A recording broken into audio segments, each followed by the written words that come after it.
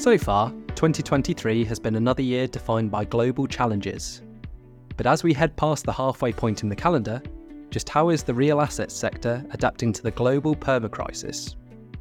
We're definitely seeing an ongoing adjustment in the real estate market and the valuations as well, led by the UK in particular, but still the valuations are lagging the investment market, where agents are indicating that yields have moved out more. I'm Andrew Belt, and a warm welcome to the Patcast, the podcast from Patrizia, the leading partner in global real assets. In the first Patcast of 2023, we gazed into our crystal ball to understand some of the key trends and themes that would shape the global investment landscape over the next 12 months. And now, at the halfway point of the year, we take stock of the past 6 months and examine how the market may continue to unfold in the second half of the year. Walking us through this special mid-year review is Radu Murcia, a director in Patrizia's investment strategy and research team, who shares his thoughts on what the market needs to bounce back, as well as which sectors will offer the brightest spots for investors.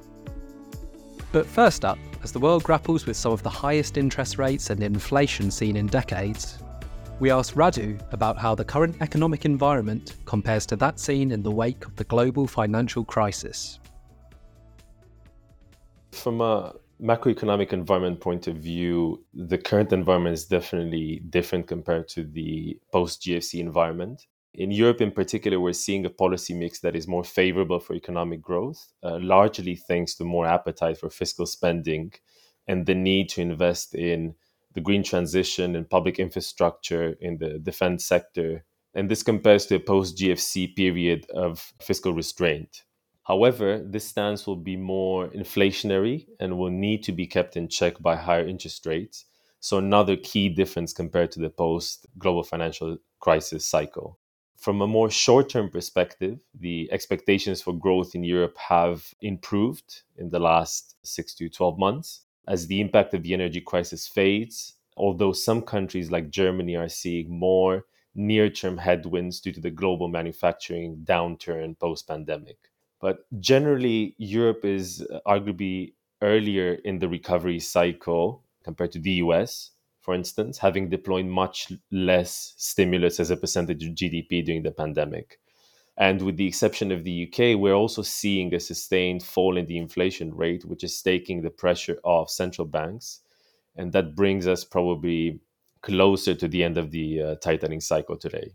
Regarding the second part of your question, in terms of the drivers of returns, a key difference compared to the GFC and Eurozone debt crisis years is that back then we had the big supply overhang, which also coincided with a disappointing economic recovery or even a double dip recession.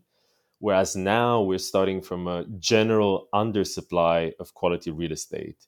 This certainly applies for urban logistics, residential, grade A CBD offices, and some of the alternative sectors too. And looking beyond the current macro risk or near-term clouds on the horizon, this undersupply should really support robust rental growth over the medium term. A second key difference in terms of the drivers of returns is the increased importance of ESG credentials and the decarbonization agenda, which is reflected in regulation, in the approach taken by urban planners, and in the increasing bifurcation of tenant and investor demand. Europe remains quite significantly ahead on the E in ESG, and value creation will be key in what we expect to be a decarbonization-led asset management cycle in Europe. This is also evidenced by the results of the Patrizia client survey conducted in 2023, which showed strong expectations from investors for driving value through smart asset management. A total of 85% of investors expected an increase in brown to green retrofit projects, whilst 2/3 anticipate greater investment in refurbishment capex.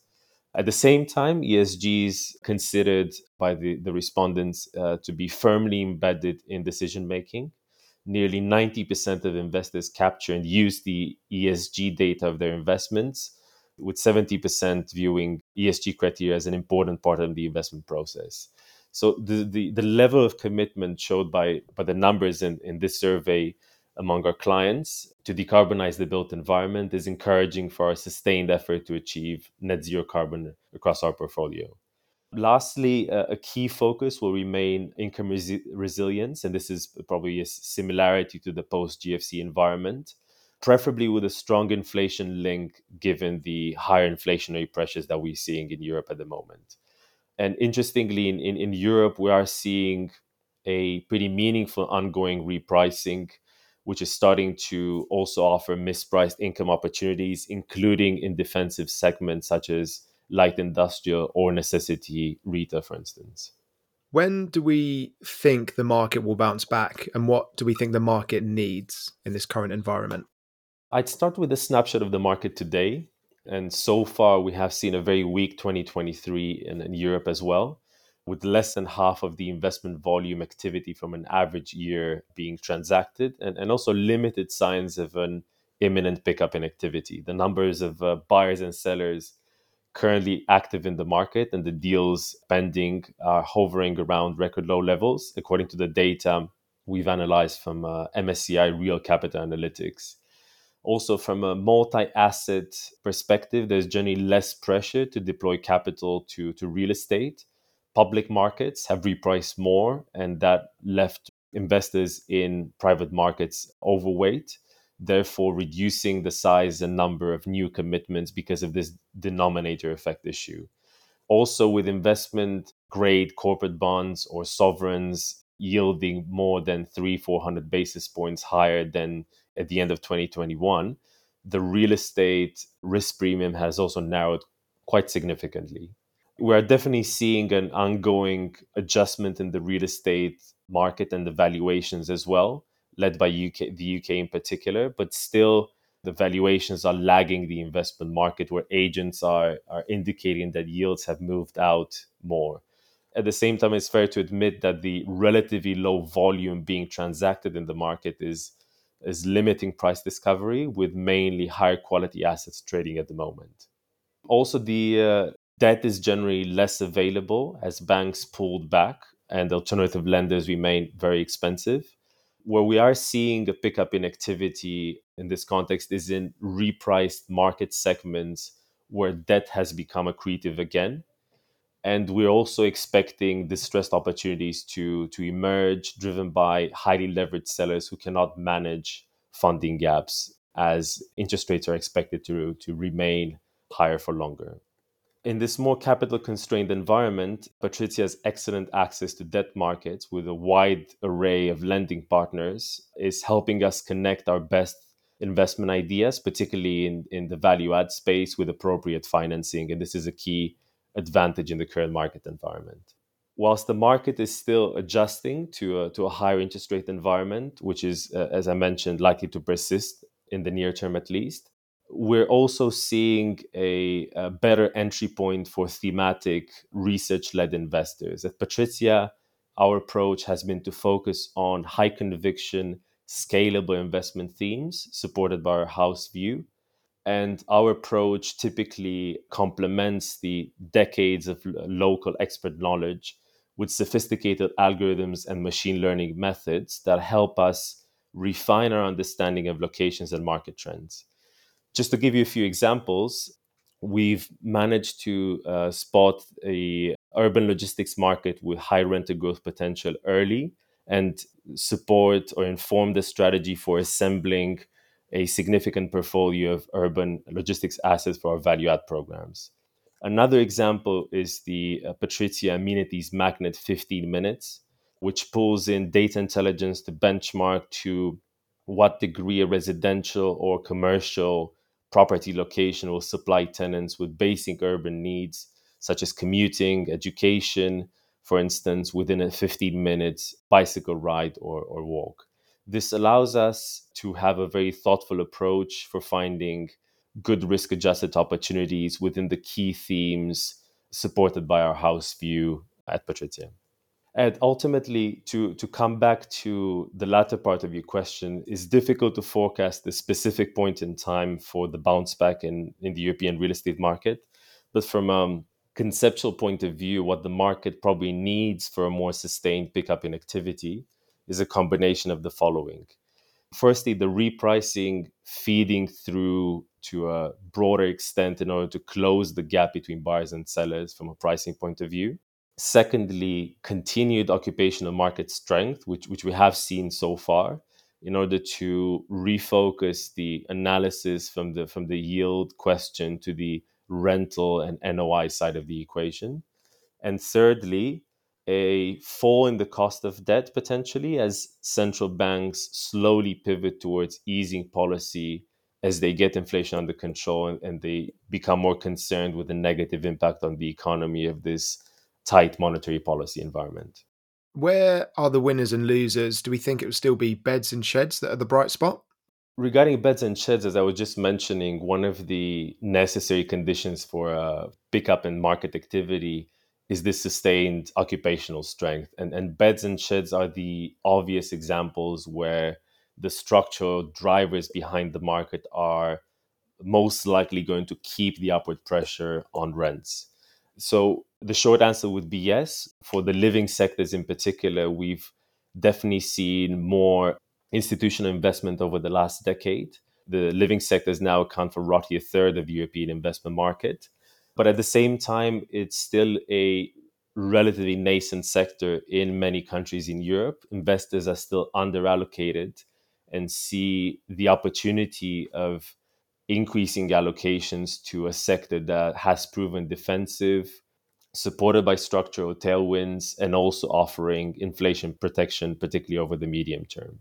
Student housing is one segment within living, which is currently seeing a lot of interest, particularly in less mature continental European markets, thanks to the strong demand and supply imbalance and the combination of short duration and less regulation on rental increases, which is an advantage in the current inflationary environment.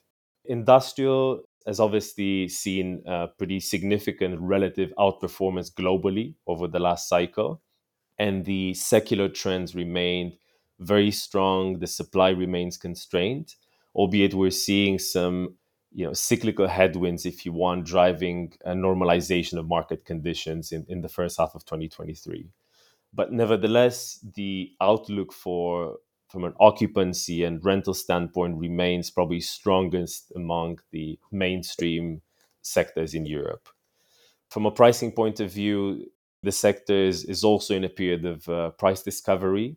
But as I mentioned, the prospects for industrial rental growth and capturing the embedded reversion will continue to drive a lot of investors towards this sector over the next couple of years. We're also seeing a lot of interest for alternative sectors in Europe, several of which have really strong fundamentals. Just to give you one example, we think the prospects for data centers are particularly strong at the moment. Supply is constrained because of scarce land and power availability, and demand tailwinds, if anything, seem to be accelerating with new breakthroughs such as the next wave of artificial intelligence models driving new demand for data centers. For offices, the picture is definitely more mixed. What gives us comfort is that fundamentals, particularly on the supply side, seem to be better in Europe. Much lower vacancy compared to the US, for instance, low future supply, and also less pronounced demand headwinds. At the same time, we are seeing more polarization by location and asset quality, and the increasing focus on sustainability and the shifting occupier demand towards well amenitized grade A buildings, particularly in CBD locations in a European context, will definitely create more dispersion of performance within the sector. This will create offices more capex intensive as well, but also create rental growth pressure for that prime stock in good locations in the top cities in Europe. All in all, the investing in the office sector in Europe as well should involve a more careful stock selection approach and value enhancing strategy through management close to the asset. Finally, regarding retail, we are starting to see more opportunities after a fairly long period of relative underperformance. The consumer is in a better place as the big squeeze on real incomes we've seen in 2022 in particular is fading. The market has passed the inflection point following the steep value declines during the pandemic, but still there remains a lot of caution, which is unsurprising given the enduring competition and structural headwinds coming from e-commerce. But we still think there needs to be a selective approach within the retail sector, because there are a number of segments that will continue to be defensive going forward. For instance, retail with omni-channel adapted tenants, where rents have remained or rebased to more sustainable levels, or necessity-based food-anchored retail in a number of countries in Europe in particular. Location will continue to remain critical, with assets in supply-constrained locations around the major urban areas, for instance, with alternative use potential continuing to trade at much keener pricing than assets in B or C locations. Thanks to Radu, and thank you for listening. I'm Andrew Belt, and you've been listening to the Patcast from Patrizia. Remember, you can subscribe to the show on Apple Podcasts and Spotify, or wherever you listen to your podcasts. And don't forget to head over to our website, patrizia.ag, to find out more.